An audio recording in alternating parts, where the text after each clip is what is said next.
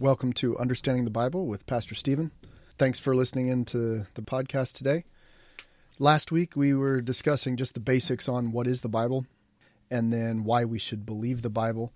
So today we're going to go ahead and cover how the 66 books of the Bible were compiled. So there's a lot of things that go into this. First of all, the understanding from Christianity is that the Bible is from God, not man.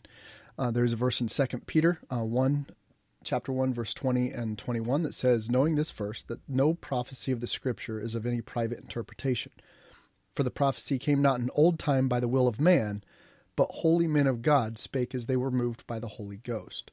So the first thing about the Bible from the Christianity's perspective is that even though God used men to write the Bible, He inspired them to get His message across. The individual authors, of which there are about 40 different authors of the books of the Bible, they used their own personality to get across the message that Jesus had. It's very important to understand that the message in the Bible is the key. And if we distort that message by changing or taking out or adding to the Scripture, then we are actually changing the Word of God. And that is wrong.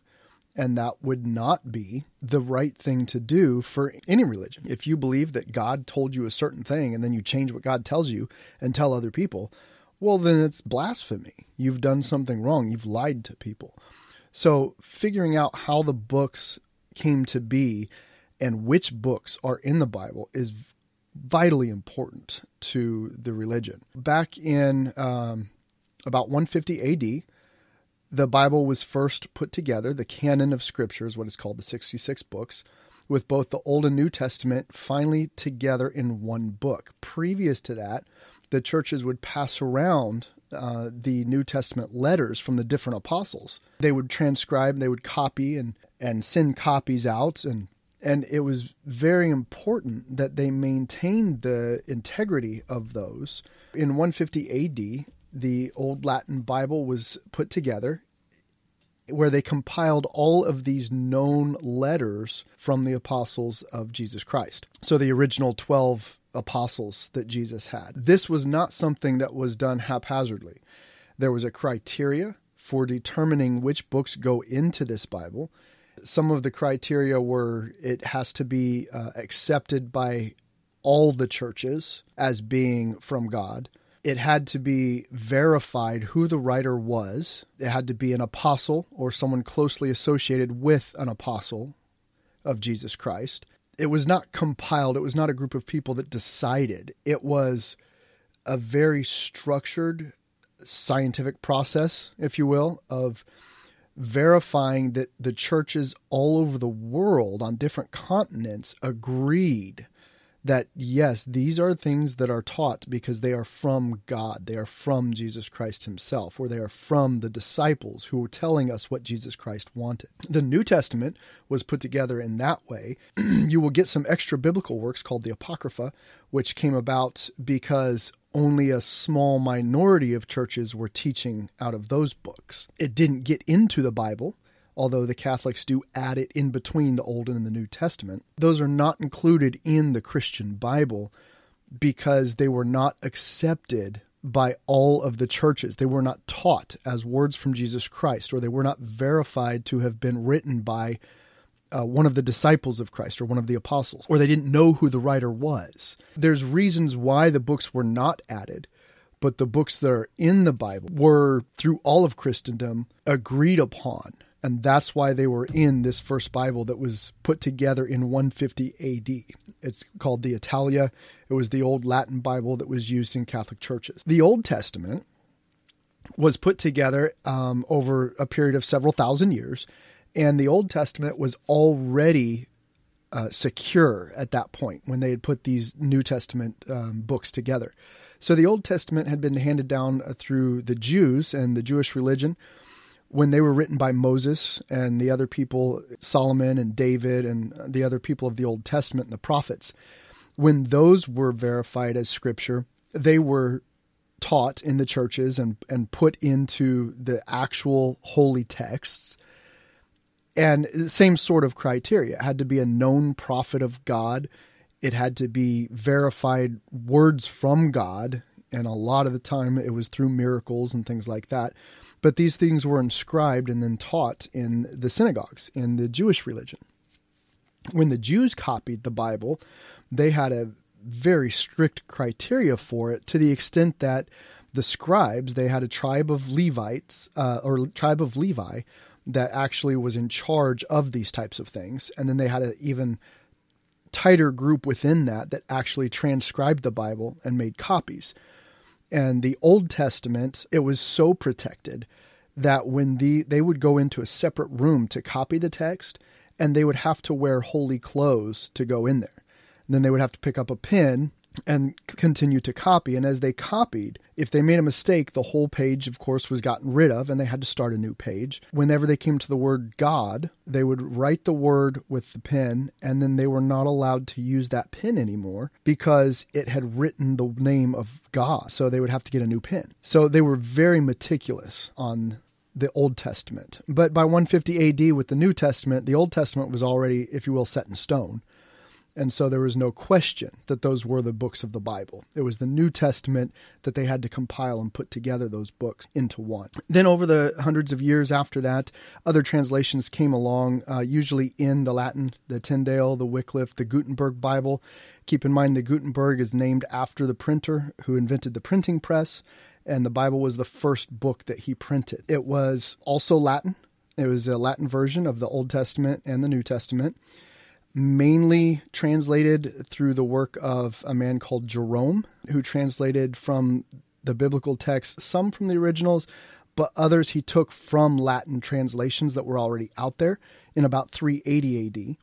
So the Gutenberg Bible was taken from that translation of a translation. And so on. The Wycliffe and the Tyndale translation and others used the Old Latin Vulgate to translate the Bible. They didn't necessarily go back to the original Hebrew and Greek. Then along came King James. The King James Bible was finally done in 1611. It was commissioned in 1604, so it took them 7 years. This was the first authoritative English version of the Bible, and it was a team of 47 scholars from around the world. King James actually went to the extent of dividing up his group of scholars into 3 separate locations, obviously before cell phones and such, so they couldn't talk to each other. And when they would translate one of the Bibles from the original Greek and Hebrew, they would then send it to the other 2 groups to critique it.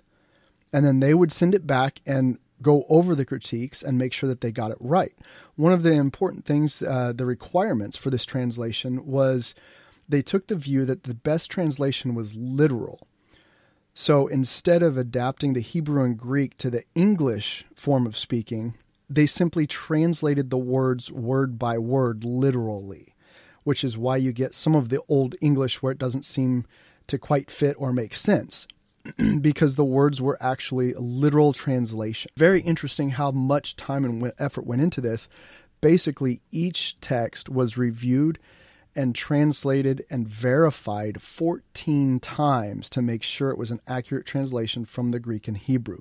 Now, King James had a problem with a lot of the different religious sects, and so he wanted to make sure that this Bible was an authentic, best Bible out there, best translation.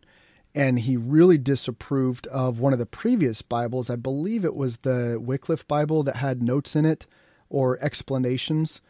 And so he made it a point of ordering his translators, the Bible scholars, to only have the Word of God and not their own opinions or commentaries on it. So, for instance, the King James Bible in Psalm 23:5 says, "Thou anointest my head with oil, my cup runneth over." The Old Latin Vulgate made the common language take priority over the Greek and Hebrew. So the Greek and Hebrew literally says, "My cup runneth over," as in overflowing, right? And the Latin translated it to say, "And my chalice which embreedeth me, how goodly it is." So they added descriptive word to the biblical text. Here's another one. In Matthew 3 verse 2, it says, the King James Version says, "For the kingdom of heaven is at hand." The Latin Vulgate, which again was for the Catholic Church, said, "Do penance, for the kingdom of heaven is at hand." So they added the word do penance. It's very important to understand that the King James Version was specifically supposed to be a literal translation from the original words. The Bible is the oldest known book in the world. It has been read by more people and translated into more languages than any other book up until the last couple of years with the internet and everything else. And now but I believe it's still the second one, most sold book every year. It also holds the distinction of being the first book ever printed on a printing press. That is the King James Version of the Bible. And then, of course, we had all the newer translations come off of that. And you have the NIV and the ESV and so many others, the New King James Version and such. The important thing to remember is a lot of these versions take priority of the English language as opposed to the original text. And because of that, you have words added or words deleted or sentences put out of order and things like that because we think it makes more sense to say it a certain way as opposed to the way it was actually taught in the first century and prior to that. So the translations that go from the original Greek and Hebrew are going to be the most accurate as to what the original writers put down on paper. Two quotes I want to leave you with. One is an Israeli archaeologist, Dr. Nelson Gluck. And in modern days, he's probably one of the best archaeologists out there. And he has stated, quote, "No archaeological discovery has ever controverted a biblical reference. Scores of archaeological findings have been made which confirm in clear outline or even in exact detail historical statements in the Bible. And by the same token, proper evaluation of biblical descriptions has often led to amazing discovery." End quote. And then I want to leave you with one more quote. Because the Bible has been preserved in its exact words from the original writing, especially in the King James Version Bible, Mahatma Gandhi even stated, quote, "I would be a Christian if it were not for Christians." End quote. So he saw the Bible for its inerrant truth. And inerrant just means without error. And after reading the Bible, he saw that this had to be a spiritual book from God. It was not just man-made. And he saw the validity of becoming a Christian. But the people he met turned him off from it. The Christians that he met failed to live up to the principles in the Bible, and he did not want to follow those people. So that is the importance of the Bible, the inerrancy, the accuracy, and the fact that it is from God. It is not from men. So when you say, or I say that Christian is a hypocrite or that Christian is doing something bad, we are actually evaluating them against the Bible that they claim to follow, because the Bible is what is true, not what an individual person tells you. I'll leave you with this. One famous thing that I learned when I went to Bible college, and it stuck with me, is the phrase, well, what does the Bible say? Give me book, chapter, and verse. If you're going to tell me I've done something right or wrong or should do something, then you show me in the Bible where it says that, and I'll do it, because I'm following God, not man. So I hope you guys will tune in on Thursday, and we'll try and cover a controversial topic on Thursday. And please feel free to leave some comments and let me know what you think. Have a great day.